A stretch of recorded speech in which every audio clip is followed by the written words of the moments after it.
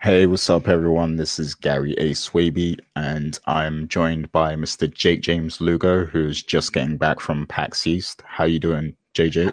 I'm doing good, Gary. I saw a lot, played a lot, did a whole bunch of stuff while I was out in Boston. It was really nice. It was a little cold. It was a little chilly out there, but all the gaming and all the fun kept me warm, so I was all good.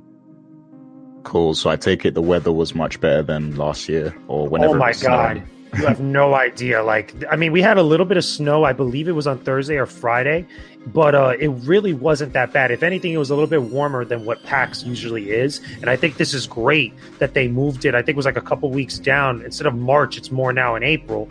And it just feels warmer. It just feels nicer. Granted, it's still cold because it's still so close to the winter and like spring transition there.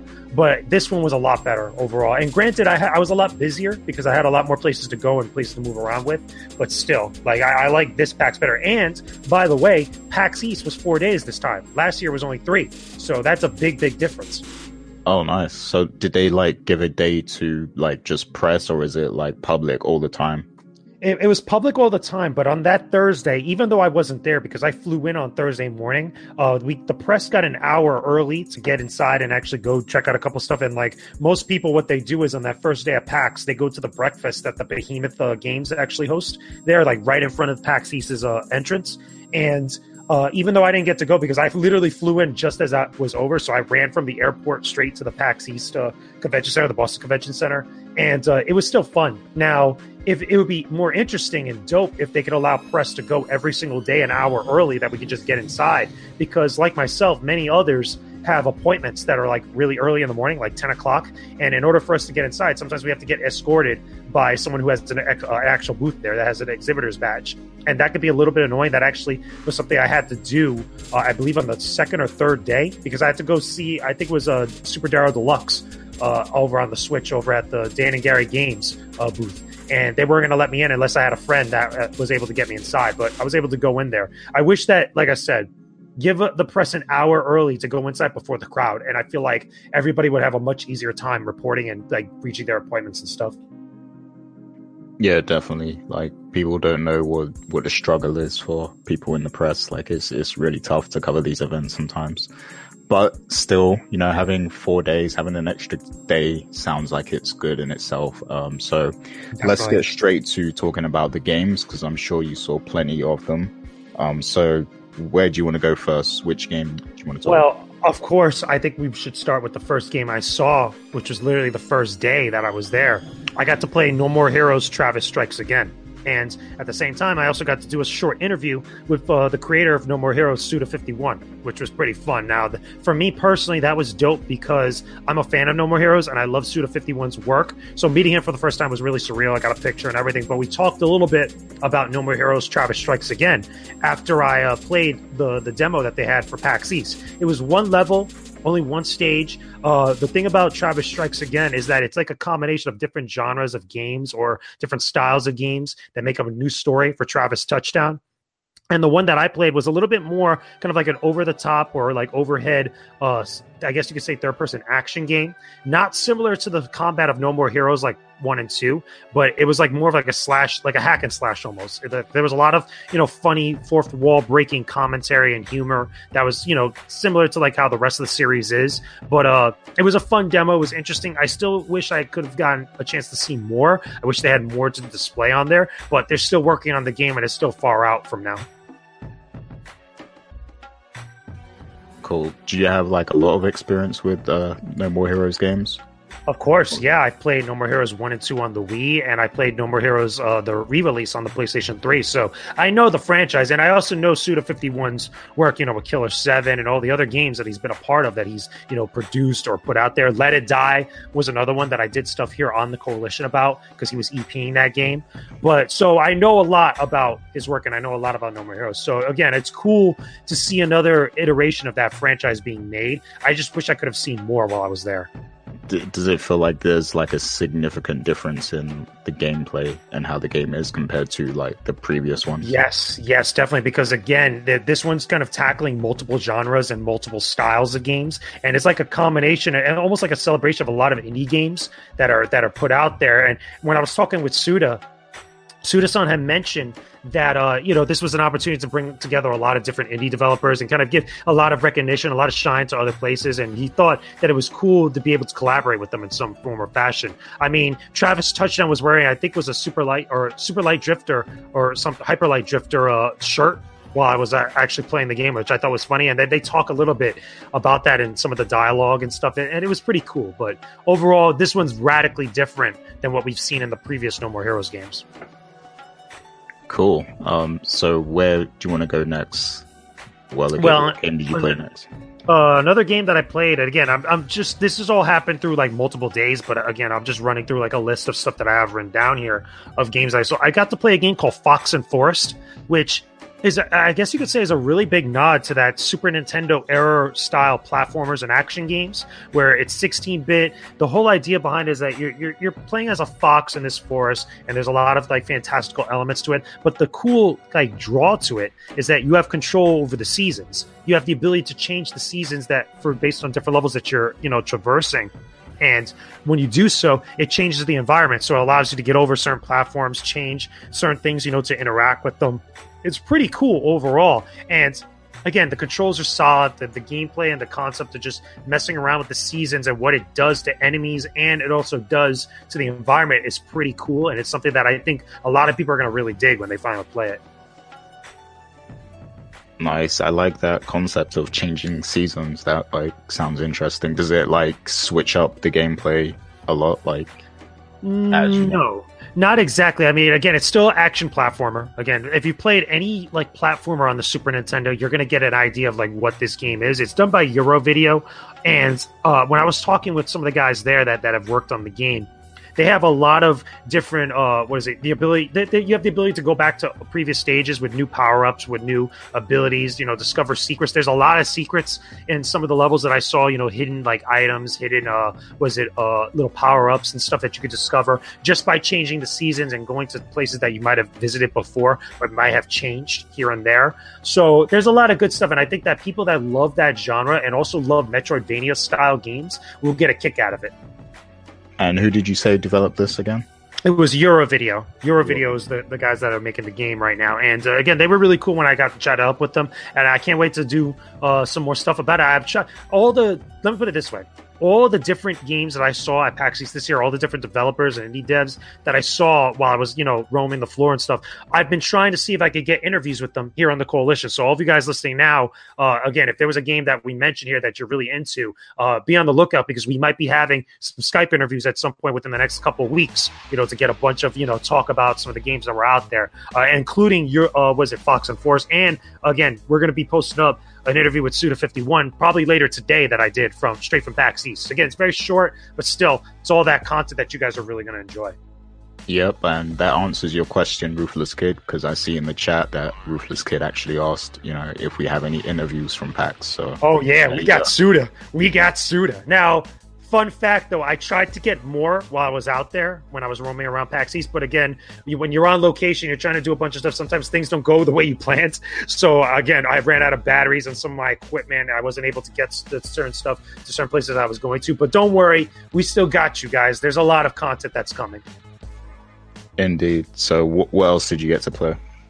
So that same day after Fox and Force, I actually got to play 20XX again. Now, I actually met up with some friends that we have over at a Digital Noob, people that we know, and we got to do some co-op to actually play, 20XX. Now, I played this with Tony back at PSX, and we loved it. We thought it was pretty cool, especially if you love Mega Man, if you love that style of game and that platformer. Again, action platformers. I really like the action platformer genre, and I noticed there was a lot of games like that at this year's PAX, especially in the Indie Mega Booth, which I'll kind of get into one of my really big picks later on. But 20XX still good. I got to play with a new character that they revealed. I can't remember the exact name of it now. Pretty sure if you guys look it up online, you'll see it. But it's it's very similar to Base. Again, there's a lot of Mega Man X vibes in 20XX, obviously so. But I got to use the new character. I thought it was really, really cool. I think that people that love that style of game, that also love playing co-op action platformers or co-op interaction platformers, will have a lot of fun with this. There's a lot of, inside jokes and a lot of, fun nods for people that have played Mega Man, that have played similar games to that they're going to get, that it's really going to make the experience more fun. So it's very self-aware of what it is, kind of. Well, unapologetically self-aware as far as visuals. Like, they're not like, breaking the fourth wall with dialogue or anything of the sort, but it's really a gameplay-centric experience. Like, there's stuff that's very similar to Mega Man X, to Zero, to Base, to all that type of stuff that you would associate that style of game with. But it's original enough to stand on its own, but also do things, in my opinion, a little bit better than some of the games that it's inspired by, which is always great. More quality of life stuff, more options here and there, I think is always a great thing, especially with games that are heavily inspired by the classics. Cool. Sounds good. And what else? So one of the games. Oh, okay. Before I get to the big one that I want to mention, okay, I went over to Devolver Digital. We love Devolver Digital, the guys over there, the peeps over there. We love them. They make great games. They make dope stuff. So I got to see a couple games that they had on display. I got to play Blazing Chrome, which is very similar to Contra, and also Metal Slug, which I think is great. Anybody that's played those style of games, you know exactly what you're getting into. It's tough action. It's crazy amounts of bullets flying everywhere, jumping into different vehicles, destroying enemies that are coming at you in legions. It's a lot of fun, and it has co-op. But one of the things that I asked them about that they said that they weren't really doing now at the current moment, it's only 2-player co-op, and I believe it's only locally, not 4-player co-op, because the way they have it designed, I was telling them, like, yo, this would be awesome if you could get 4-player co-op in this, because the layout of the HUD and just the amount of space that's on the screen would be ideal for that. But they said they weren't doing that right now at the current moment because again, it's hard to develop stuff like that. But definitely one to look out for if you love that style of game. The other one too that I want to mention as well that I think came out recently, or it's coming out very soon, Swords of Ditto. Swords of Ditto, it looks like Adventure Time, but it plays like The Legend of Zelda, or like classic Legend of Zelda, like A Link to the Past or something. And it has a lot of procedurally generated stuff and other things that, again, it's like a roguelike, I want to say, but it has a lot of just fun humor, interesting abilities and stuff that you could do. Solid controls. I really had a lot of fun. I was playing co-op and like really experiencing the game with one of the guys that's on the dev team. And we were just talking about it there for what I was looking at. It was pretty dope. I really dig it. I believe that's coming to PlayStation 4 and was it PC or Nintendo Switch and PC? Because the version I was playing on was on the PC. It looked pretty cool. So besides that, the other game over at Devolver Digital was Dark Devotion. Now, if you're out there and you're listening to this or you're in the chat now and you like the Souls styles of games, so Dark Souls, Bloodborne, Nioh, this one is pretty much a 2D version of that, where there's a lot of different, I guess you could say like powerful enemies, and you have to play it like a Dark Souls game where you have to dodge and be really aware of their actions and not get killed, because you will end up dying a lot because of the style of the game. But it's done in like a 16 or 32-bit 2D style. And it just plays very similar to that. And you're going through various different areas, in this deep dungeon and stuff. It's really, really cool for people that like that style of game. Not so much for me, even though I think it looked aesthetically really cool. Sounds good. I think they had that in early access before, didn't they, or something? I don't know. I think no, they didn't, because I think they were telling me that this was the first time that they officially announced it. Because I remember before PAX, there was an unannounced game that they was talking about, and it ended up being Dark Devotion. So yeah, I think, no, you might be confusing with something else. Okay. Yeah, I'm probably confusing it. But shouts to Devolver Digital, and they definitely need to give us another Hotline Miami at some point too. That's yeah, right. I'd be totally down with that. But again, for what they had there, they had a lot more other games that I didn't get to check out, but they had some good stuff to show that I think a lot of people were really digging when they were messing around with it. But there's one game I want to spotlight that I feel like, for me personally, was my best of PAX. My favorite game I saw at PAX East this year, and that's The Messenger. That's being done. I'll tell you right now, it's being done by Sabotage. Okay, it's being published by Devolver Digital. It's being developed by Sabotage. The Messenger is like a real big homage to the 8-bit and 16-bit style of action platformers. Very similar to Ninja Gaiden. Again, if you guys have played classic Ninja Gaiden games on the NES, you know exactly what you're getting into. Same thing with Shinobi. This game is awesome because of a couple of reasons. Number one, the controls and just the jumping, the action, all that stuff, solid, feels great.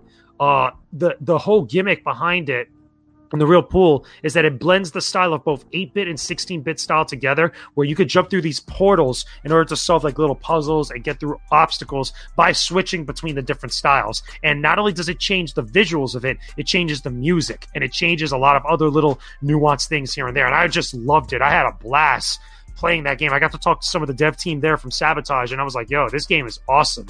Like a lot of people are really going to dig it. And I kept recommending it to people, and everybody kept coming out with the same reaction when they finally played it. It's coming out, I believe, on Nintendo Switch and PC.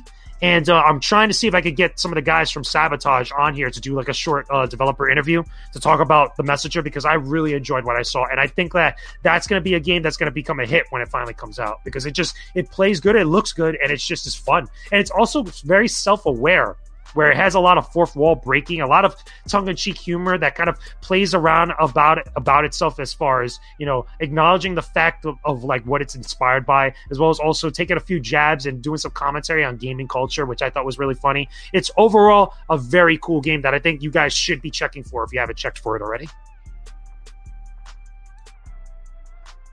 And that's what's great about PAX, like when you discover games that are like just, you know, so fun and unique, and like you probably would never have experienced it, you know, had you not gone. So let me put it this way, like when I went there was a crowd there, but I know like throughout PAX the crowd got bigger for that game, and deservedly so. I think like they got something really special in their hands. I think a lot of people are going to dig it. I'm hoping we could talk with them so I could get more in depth about it, because I would love to talk a little bit about some of the other things that I noticed in that game, as well as also obviously we want to have a review of it here on the website. So that's going to be pretty cool. Awesome. And what else did you get to play? So besides that, I believe it was, later that day after I saw the Messenger, I went to go visit Square Enix. Now, we love Square Enix. Obviously, we love Final Fantasy. We love all the games that they put out there. We love checking out all the stuff that they have. So I got to check out two main games from Square Enix that were on display there. Not on the floor, but in their Square Enix press area. I got to check out a presentation for Dragon Quest XI, the newly announced Dragon Quest XI. We got to see gameplay. We got to see a whole bunch of different stuff with it. And now some of the stuff I can't really comment on too much, but I could tell you right now, Dragon Quest XI looks really, really cool. Sounds great. They had voice acting. They had a whole bunch of other interesting stuff. It was really, really dope. And I feel like this is a game that a lot of people have been waiting a long time for, because this is the first numbered game in the series in quite a long time. And this is another one it's going to be a little bit different from the Japanese version of the game, where we're going to get some extra stuff, which I think is really cool. And again, going to try to see who I could talk to over there to come on to the Coalition on a Skype call with us to talk a little bit more about Dragon Quest XI. Nice. That's a game I'm looking forward to. So I'm glad to hear it's looking good and everything. Definitely. One other thing I also want to mention that I did see while I was in that same area, I got to play Final Fantasy 15 Windows Edition, which is basically Final Fantasy 15 with all the DLC released up to now that has the game running on 4K or at 4K on PC. And it looks gorgeous, like exactly what you would expect. It was running at 4K on the PC that I was playing on. It was running also, I believe, at 30 frames per second. I don't know. Actually, no, maybe a little bit more than 30 frames per second, because there were some times where it looked like it was running at 60. So I could be wrong about that. I'm not sure the exact frames per second that it was running at, but it looked great. It looked really, really good overall. Yeah, I've heard really good things about that game on PC, and it's actually on my wish list. I definitely want to. Now, fun thing I got to mention to you, Gary, which I found out that they announced at the Final Fantasy 15 panel that they had during PAX. They announced the next selection of DLC that's coming out eventually. Oh, really? They're gonna have episode Arden. They're gonna have episode. They're gonna have a DLC about Arden. They're gonna have a DLC about the Dragoon Light lady. They're gonna have episode Aranea, episode Luna, which is going to be about Luna, and I think there's one other person that they're going to do about. I think, is it Core or something like that? I can't remember. There's one other character that they announced. There's like 4 DLCs that are going to be story-based DLCs, which is what I wanted for the longest time. No more multiplayer stuff. I want single-player content DLCs for this game, and that's what they're giving us. I'm not mad at that, because those are some characters that definitely feel like they could be fleshed out a bit more. Like, they're interesting characters and everything. So there's probably a lot of stories they can tell there. So I'm not too mad at that. I'm totally cool with that. Yeah. Yeah, and hopefully, like the actual DLC will be a lot better and more substantial than some of the early ones they put out for 15. I think as they continue to come out, they did get better. So hopefully these ones are going to be really good. Definitely. And again, I'm looking forward to it. Now, besides the Square Enix press area, I also got a chance to check out Dissidia Omnis Opera Omnis. It's the mobile game that's based on the Dissidia Final Fantasy. That's for iOS and Android devices. I got to play that for a bit. Pretty cool for a mobile game for what it is. Not my cup of tea, but definitely there'll be an audience out there for that. I'm also working on looking at some stuff for Final Fantasy 15 Pocket Edition, which is another thing that we'll probably have more info about at a later date. But the game is out now. If you have iOS and Android, you can pick it up. And also, I got to check out the was it the Byakuya challenge for Final Fantasy 14, A Realm Reborn, or was it Heaven's Sword Final Fantasy 14?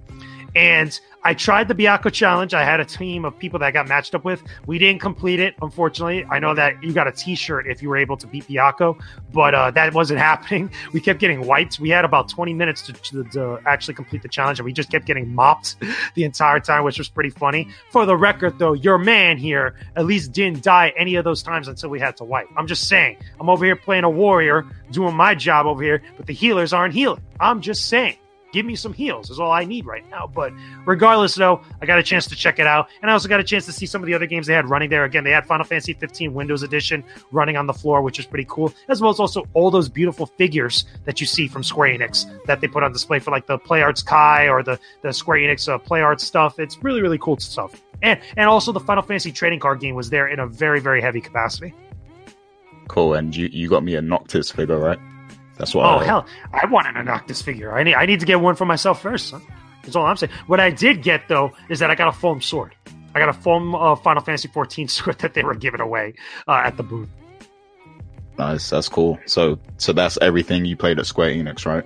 That just about, yeah. They didn't really have much of anything else on display there. There was no Kingdom Hearts that was really there in any sort of capacity. I'm pretty sure that'll be at E3. Same thing with Final Fantasy VII Remake and some of the other big games that we were expecting more info about. We're going to get that all at E3, not at PAX.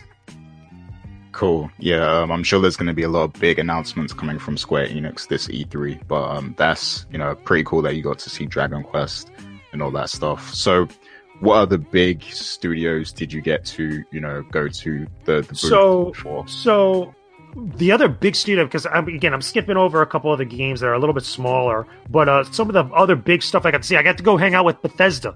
Now, I went to the Bethesda fan event. I was able to go there and check out all the games they had on display. I got to play Quake Champions. I love my Quake. Quake was dope. Even though I got mopped, I got like 4th place in most of the games that I played, I was still fragging people. Like, there were some dope players out there playing Quake on PC, and it was that beautiful, buttery smooth, had to be at least 120 frames or something on PC that we were playing. We were playing Instagib because they had just announced, or at least they had brought back Instagib as a game type, and they were showing off some new heroes, or new champions, I should say, and a whole bunch of other stuff, some Easter content, Easter outfits. It was pretty funny, but that was fun. I also got to check out the Elder Scrolls Legends, which is the card game that's on iOS and Android that is actually pretty cool. Funny enough, right? I believe, I believe his name was Pete Hines, right? Pete Hines actually was showing me some of the stuff there at Bethesda, checking out some of the stuff with the card game. And he was like, actually, show me how to play it a little bit, some of the strategies and stuff, and why Elder Scrolls Legends was actually so good. And, talking a little bit about it with me about the game. So that was really cool. That was really interesting. It reminds me heavily about Magic the Gathering. And they said that they were really inspired by that, but it's a little bit more complex and different with some of the abilities and stuff that you could do in it. And it's pretty cool, pretty interesting. I'm eventually at some point going to check it out on my own on my tablet because it's free to play, which is pretty dope. And then finally, the other big one, because I got to play the new content on the Elder Scrolls Online. There's some new content that they were showing off. But again, I'm not a big Elder Scrolls Online fan. That's not really my cup of tea. But I understand the audience for that love MMOs. The one that was really interesting to me that I talked a little bit about on my social media, on Twitter and stuff, was Wolfenstein 2 on Nintendo Switch. I got to play it on Switch, and I got to see it in tablet mode. The game looks great on Switch. Bethesda games are looking real nice on Nintendo Switch lately. I'll tell you that right now. So if you love Wolfenstein, and you love that game running on PlayStation 4, Xbox One, and PC, definitely check it out on Nintendo Switch as well. It's pretty good. Portable Wolfenstein. Nice. And how do the graphics look on that? Are they like super polished and everything? Now, it looks good for what they are on the Nintendo Switch. Like, I think it was running around 30 frames per second, I want to say, but I didn't have any like slowdown or any like really bad visual stuff. It looked pretty good. Now, again, I haven't played Wolfenstein extensively on the other consoles, so again, there's no comparison there. I had a better comparison when I played Doom on the Switch, but from what I saw, it looked pretty good for a game running on Switch in tablet mode, it looked pretty good. Now, one thing I should mention though, they had a motion aiming type of thing, both for the tablet mode and also for the Pro controller. They kept recommending some people, because of the nature of the game, to use a Pro controller when you're actually playing it, and I can understand that to an extent. But even when I was playing in tablet mode, where I was actually using the Joy-Cons and stuff, it was pretty good. Okay, that's good. Nice to hear that, more cool, awesome ports are coming for Switch. And so what else did you get to play from, other big studios? So another studio that I have to mention is 505 Games. I actually went to go see a game called Underworld Ascent, and that's being done by a variety of different industry veterans. And one of the things about it is that it's basically using physics in a first-person environment to kind of like solve different puzzles and get around certain areas. It's got a fantasy take on it, which I thought was pretty cool. I got to spend a little bit of time playing the game, a very early build of it, and it looks great on PC. Right now, it's only on PC. It looks great visually. There's a lot of dynamic lighting, a lot of cool stuff. The way that they utilize the physics with different stuff, as far as like solving certain puzzles and taking on certain enemies and like using stealth to all that. Again, very early on, but the concepts and the ideas are there. They sound really interesting. I want to be able to play more of it. So at some point, I'm going to have the developers, or at least some of the people over on the team, at some point on a Skype call to talk a little bit more about it, so they could get more into the specifics with me, because again, it was really early on, but I liked what I saw. I think it's pretty interesting. Sounds good. Was that it for 505? Or? Yeah, I only got to see one game for 505 Games. I know they had something else over there, but I didn't get to mess with it. I spent more time just playing Underworld Ascent and just talking with the devs there. The entire team, they were really enthusiastic about their game, and it was really cool just, hearing what they had to say, like what they were thinking about. We talked about some stuff that they might be implementing later on, as development goes on and stuff. It was a fun conversation about it. Awesome. Sounds good. So, yeah, what else was there? So, a couple other games that were a little bit smaller. The big one that I think out of the small games that I have to mention is Shaq Fu. So Shaq Fu Legend Reborn. I'm pretty sure a lot of you guys out there curious about how this game's going to be. Is it as bad as the fighting game that came before it? The really garbage Sega Genesis, Super Nintendo fighting game that was Shaq Fu back in the day. That actually happened, people. So we're getting a sequel, which is actually happening, people. So Shaq Fu is exactly what you expect. It's a beat 'em up. Not a fighting game, it's a beat 'em up, and it's very self-aware and very tongue-in-cheek and kind of like goofs on itself a little bit. If you know anything about Shaquille O'Neal, this will be funny to you as far as playing the game. From what I played, I'm not sure if I played an early build of it or if it's already like really far along. It has a couple problems here and there, but really what the people are going to stick it out for, to at least play the game through, is the tongue-in-cheek humor and some of the stuff, because it's voice acted. It's got Shaq doing some of the voices. It's got obviously a bunch of other people. There's a lot of references to like the Wu-Tang Clan, to a lot of other celebrities in hip-hop and R&B. I looked for a joke about Shaq's free throws. I didn't get it yet. I'm pretty sure it's around there somewhere in the game. And one of the funniest joke that I saw in that demo that I played was that the power-ups, or at least the ones that refill your health, are icy hot. So if you know anything about Shaq, he does commercials for icy hot, and it's just a real self-aware play on him, as a celebrity and all this stuff. So it was interesting to see nonetheless. That sounds like a really fun game that I actually want to check out myself. I know it's on PS4, but what other platforms is it? I believe it's on PC and PS4. If I'm mistaken, I'm not sure if it's also on Xbox One, because I don't remember. Actually, no. Yeah, I think it is on Xbox One. So I think it's coming to all platforms except for the Switch, if I'm not mistaken. I could be wrong about this, so I might need to be checked on that. But I know I was playing it on PlayStation 4. Nice. And so, like, you mentioned there was Wu-Tang Clan. Is that like the soundtrack, or like is there some kind of there's references to it. Like there's certain things, like if you know anything about the Wu-Tang Clan, you know anything about like Shaw Brothers martial arts films, there's some clear nods to it and like clear like references here and there in the dialogue and some of the other stuff that they talk about while I was playing the game. Again, the humor, if you're really looking for complex humor, this is not the game for you. Clearly, you got to just go in there and just accept what the game gives you and just roll with it, and then you'll have fun. Okay, can you like button mash your way through it, or is it more skill focused than timing? No, I think it's more button mashing, because it's more, most of the time I was hitting the square button as I was attacking different enemies coming at you. There was a lot of enemies coming at me at the time. It plays like you would expect as far as a beat 'em up, that's 2.5D. and you're playing a Shaq, and he has some nods to like some of his special moves from the previous game. Like I noticed like a certain kick that he does that's very similar to one of his special moves from the first game. But I don't know about if they're going to do a lot of references to that game. I'd be very surprised if they do. Okay, well that sounds like a cool, fun game.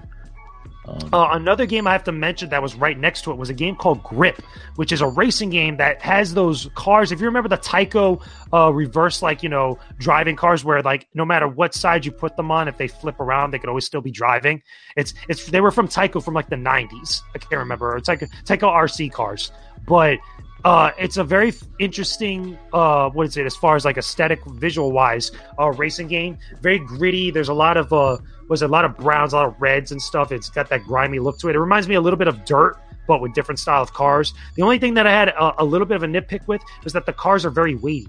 That they are really, really big cars, so the handling on them is a little bit annoying here and there. And I know that was the kind of the thing that they were going for, but that might be a turnoff for some people. And I'm just curious to see like how it goes, as development goes on. It's coming to every platform. So was it PlayStation 4, Xbox One, PC, and Steam and stuff? I don't know about Switch. I'm not certain. I have to check that one as well. But that I played it on the PC when I was messing around with it. It was right next to Shaq Fu when I got to play it. Wait, what did you say the game was called? Was it Grip or? It's called Grip. Grip. Okay. Mm-hmm. Called Grip. Again, it's a racing game with those Tyco RC style cars that have the ability to flip and just keep going and keep driving. I forgot the exact name of it. And funny enough, I was talking to the developer there, and we mentioned the name for it because I remember those commercials from back in the 90s. And they said they were directly inspired by that. Okay, that looks cool. I just looked it up. That looks kind of cool. Now, speaking of racing games, I also want to mention another racing game that I got to see, Anti-Gravitator, or Gravitator, or something like that. Again, I'm pronouncing it wrong. But it's another racing game, very similar to Wipeout and F-Zero. As far as, again, aesthetic, gameplay-wise, very fast-paced. It's a different flavor of racing game. It doesn't feel as weighty. It feels, very floaty as far as the speed and the handling and stuff. If you played any games like Wipeout, like F-Zero, you know exactly what you're getting into. But it's still pretty cool for what I saw. Nice. And that's for PS4, Xbox, PC? I believe it's for PS4 and PC and Xbox One, yes. Okay. Cool.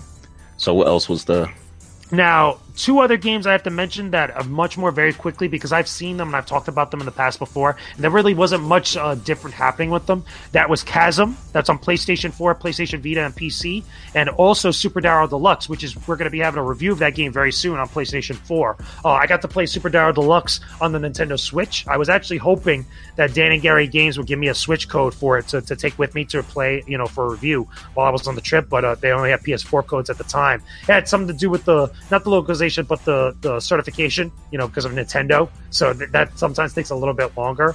But same exact game, but on Nintendo Switch, I got to play that. But Chasm also is pretty good as well. That game is going to be cross-buy on PlayStation 4 and PlayStation Vita, which is pretty dope. And if you like Metroidvania-style games, that's going to be your game. That it'd be something interesting for you to really mess around with. Awesome. Sounds good.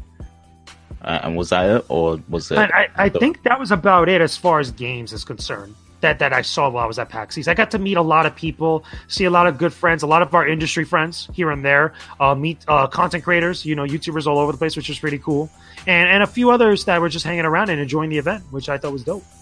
Yeah, I'm sure you saw like hip hop gamer, Torrance Davis, Otaku Man. I'm sure. Yeah, I did, and we talked for a bit and stuff, and they also posted on Twitter and other social media about it and stuff. Because again, I saw a lot of people at PAX East this year, which was cool. Yeah, and also we all saw you on IGN as well. So yeah, so I guess I should talk about it. So okay, and I should talk about it because even though I didn't have an appointment, I played the game extensively. Soul Calibur 6, I should mention. So that was the one that you guys probably saw on IGN if you guys saw me tweeting about it, or if you were watching any of the IGN coverage. I got interviewed for the fan reactions on IGN about Soul Calibur 6, and I was talking about some of the newer stuff that I noticed in the game. I actually got to play with about 3 characters in Soul Calibur 6. I got to play with Killick, I got to play with Sophia, and I also got to play with the new character. I believe his name is Garan or whatnot, but he has like a dual wielding blade that turns into like a dual sided blade. That's pretty cool. The game looks really good. really, really good. And there's little things here and there that I noticed, and I was talking about it with a couple friends of mine that got to play the game with me. The camera has moved back a little bit, so you can not only see all the fighters easily, but also see more of the background. It's very shiny. There's a lot of detail in the background. The characters look great.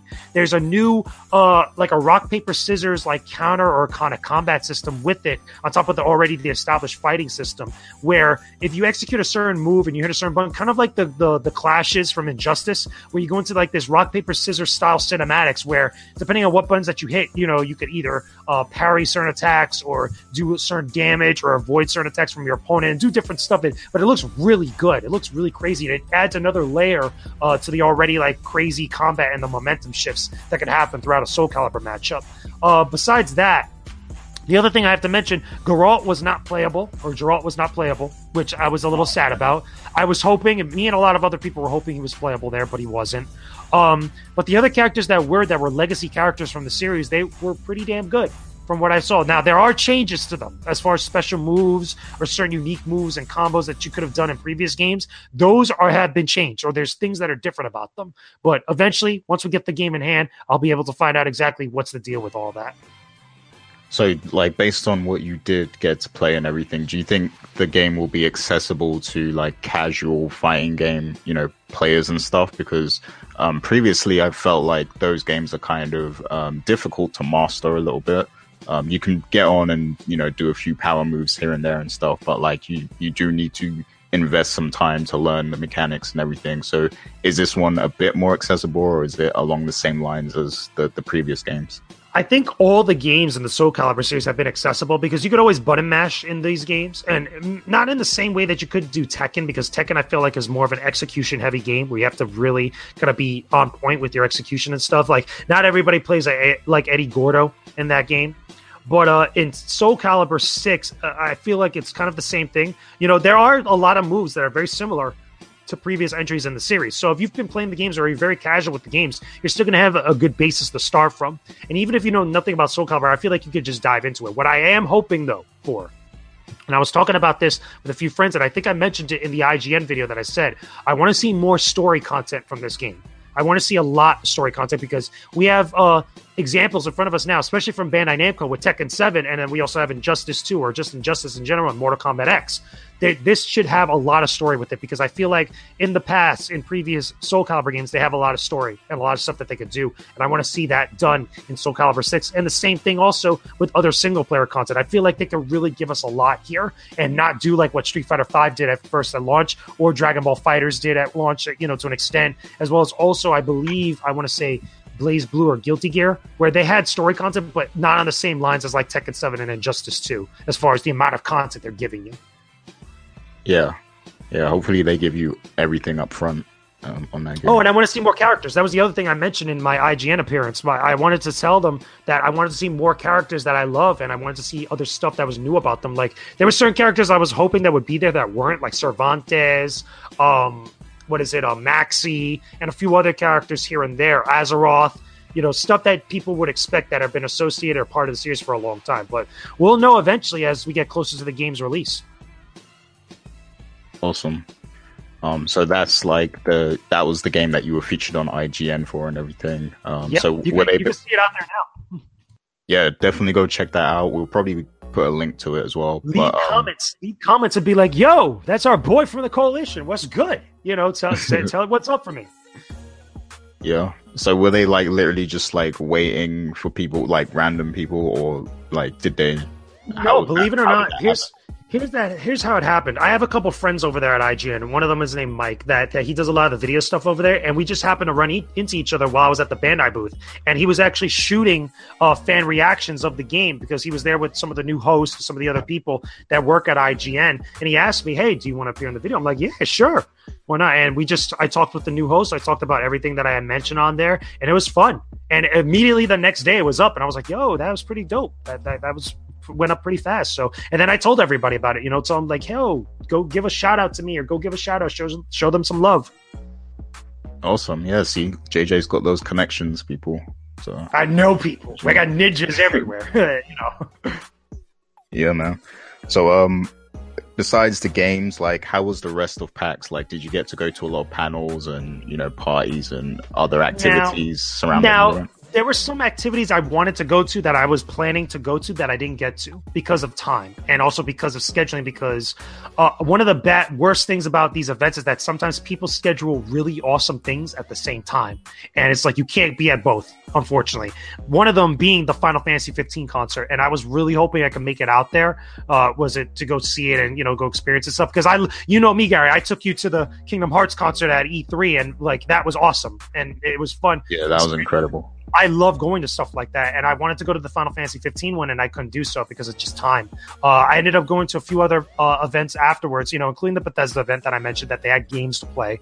I went to an Acer's Predator party that they had over in was it a little bit not too far away from the convention center. It was actually pretty cool. I was right there. I also went to a 505 Games VIP. Whoa. Okay, we just lost JJ. Yeah. Not sure what happened. Could have been an accident. Like, maybe he got a bit excited talking about the events and then, just kind of accidentally cut out. But I'm sure he'll be back in a matter of seconds. I want to shout out Reggie Butler. I see Reggie in the chat right now. Big shouts to you. And JJ. Can you hear me now? Yeah, we hear you. Yeah, I don't know what happened. Google Hangout just like randomly just like let me go. It's like, oh, but anyway, like I was saying, I went to an Acer's Predator party, which was pretty fun. I went to the Bethesda fan event. I went to a 505 Games VIP party where they had Underworld Ascent there, and they had a few other people just hanging around, just talking or whatever. I saw a lot of our friends. I saw my boy Robert Workman, the DCD. Saw a couple friends of mine from GameSpot, which was really dope. A couple other people from various other websites, Digital Noob, and all over the place. That was pretty awesome. Dual Shockers as well. And a few other places. Where else did I go to? I also got a chance to visit some of the other tech companies. The tech, was it gaming tech and gaming peripheral companies that were there. I got to go visit HyperX. If you guys remember a while back, I did a review and an unboxing video of the HyperX Cloud Stinger. I went to go talk to them for a bit and talk a little bit about some of the new products that they have coming very soon, which hopefully at some point we'll be able to have some unboxing and impressions videos for you guys, including a new keyboard, some new headsets, and a few other things. As well as also I went to go visit, what was it called? Trying to remember. Oh, ThinkGeek. So ThinkGeek was pretty cool because they have some new statues coming out. So I'm trying to see if we could get some coverage for you guys about some of these new statues. They're cheap and affordable, like gaming statues, but they have some really cool detail and really cool characters that they're selecting, including Aloy from Horizon Zero Dawn, some stuff from Fallout 4, including the Nuka-Cola Girl and the Power Armor. And there's a couple others that we can't talk about just yet that they have in the works that are coming down the pipeline. So I'm trying to see if I can get you guys some exclusive content, exclusive coverage on all that. But that's what I ended up doing. And I visited a few others that were out there trying to let them know that, hey, we're here because we want to talk about your guys' stuff. And it was pretty good. Overall, very, very, very, very productive. Awesome. Sounds like a good experience, fun all over. And with the extra day, I'm sure, a lot of people love that.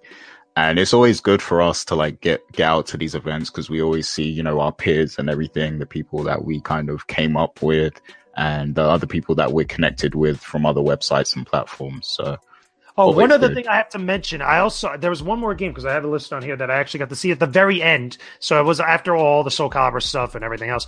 Collapsus. Collapsus is a puzzle game that's actually on every platform. That the idea behind it is that it's similar to Candy Crush, but you have the ability to turn the board. So you have the ability to kind of like influence the pieces or the tiles that are on there and do different things in order to kind of like score points, get combos, and all this stuff. Very cool stuff, especially on iPad and tablet and mobile devices, which I thought was neat. But it's also on PlayStation 4, Xbox One, on Nintendo Switch as well. There's a whole bunch of other things that they have going for it on the other platforms, which I thought was dope. But that was another neat little game I have to mention that was pretty cool. So when you say you can like turn the board around, like is there like a power-up meter or something where you have to build up that ability? Or? No. This is the cool thing about it. You could actually just turn your tablet, like literally just rotate it and be able to kind of like influence some of the stuff that's on there, or on the other platforms, hit a button where it kind of like rotates the board in different ways. And I thought that was cool, especially on the tablet itself, on iPad and the Surface tablets. You'll be able to kind of just manipulate the tablet itself and just, again, do whatever combos you need to do, but you could do that all in real time. There's no like, meter. There's no like special conditions that you have to do that. Okay, Candy Crush better watch out then. Because that sounds right. Sounds really good. Apparently, they won a lot of awards at GDC and a couple other previous PAX events. So when I was talking to the head developer over there, he seemed like he was pretty happy about it. He was getting a good response. I'm like, okay, that's pretty cool. Sounds good, man. Was there like a lot of VR stuff? Because like to me, it seems like VR is kind of on a decline a little bit. There was some VR there, and they also had some PlayStation VR games that we've seen before at PSX and previous E3s. I didn't really mess with the VR stuff. I mean, there was some Vive, there was some Oculus stuff. They even had some competitions on a few other competitive games there in VR, but nothing really worth checking out, in my opinion. Or at least, when I was roaming around at the time, there was nothing really worth checking out at that moment. I see. All right, well, that's pretty much everything I wanted to say. Was there anything additional you wanted to say about PAX? And also, like, how does it compare, this year to other years that you've been as well? I think this year was dope. I think this year was fun. I like the extra day. I know some people said like maybe the extra day is a little bit much. I'm completely the opposite of that. I really like it. I was able to see more. I was able to do more, and I had a blast doing so. And it was warmer because of the time of the year that I was in, even though it was still a little bit cold, but it was still a lot of fun to be out there this time for PAX East. And just shout out to all the people that I saw, all the PR peeps that we got to chat it up with, all the developers, the indie devs that I saw out there, all the games that I got to play, and as well as also just all the cool people that I met and all the good friends that we know of that I saw again at the event. It was a lot of fun. This was a very fun PAX with everything considered. Sounds good, man. So, one more question. So like, because it was an extra day, did you notice that it was like the attendance was a bit lower on the last day? Like, was there less people there or anything, or was it consistently packed throughout? No, I think it was consistently packed throughout. And I kept saying to myself, like, I think it was either on Friday or Sunday where it felt like a Saturday. But like every single day of PAX, there was a lot of people there. And there was moments where you couldn't move a lot, but I feel like the PAX committee or the PAX team that runs all the PAX events, they have a good handle on making events work that have a lot of people there. Because I didn't feel claustrophobic at all. Even though there was moments where I had to kind of like, zigzag my way or kind of like follow the crowd a little bit. It wasn't bad. It wasn't how like E3 was last year where things got really bad and you couldn't move. It was nowhere near like that at all. So I think that the people that run PAX are really good when it comes to running events. Yeah, and that's definitely something other events need to take note of because, the layout does matter, the spacing, and everything. It really matters. Especially and also the way that the people treat others there. Because I will tell you one thing, and you can never take this away from PAX. I hope that somebody quotes me on this one day, that PAX enforcers or the people that run PAX that are helping direct people are very nice, super helpful, always there for you when you need them. They never have an attitude. They never have a problem with them whatsoever. Every single time I went to someone in a red shirt or someone that had like some sort of like business get up and I needed help, especially when I need to get somewhere, they were always ready and down to roll with me. And I think that's awesome. And that speaks volumes to PAX as an event and just all the PAX events in general. They are always there for you when you need them. That's good, man. Good to hear. So yeah, that's our recap of PAX East with Mr. Jakejames Lugo. As he said before, be on the lookout for some more content, including the interview with Suda51 and, a lot more coming from the event and stuff. So be on the lookout for all that content on the website. And this audio will go up on the Patreon and on the podcast feed. So make sure you subscribe to those as well to get the audio versions and everything. And yeah, thanks for listening, people. Definitely leave your comments and questions if there's additional things you want to know as well. And be sure to, check out JJ's social media. JJ, just give yourself a shout out real quick. Let everyone know where they can find you.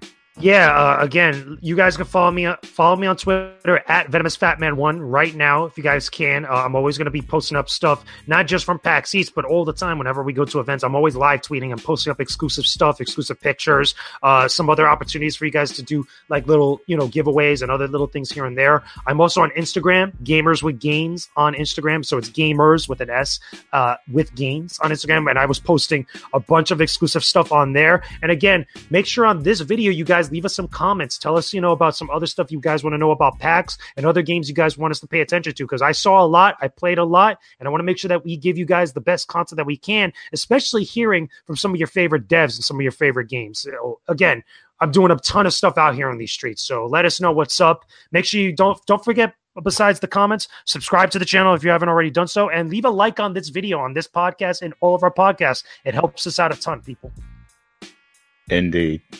So yeah, big shouts to you for covering that event, and we'll be back on the Co-op podcast this Sunday, so look out for us. Definitely. Peace out, people. Later, peeps.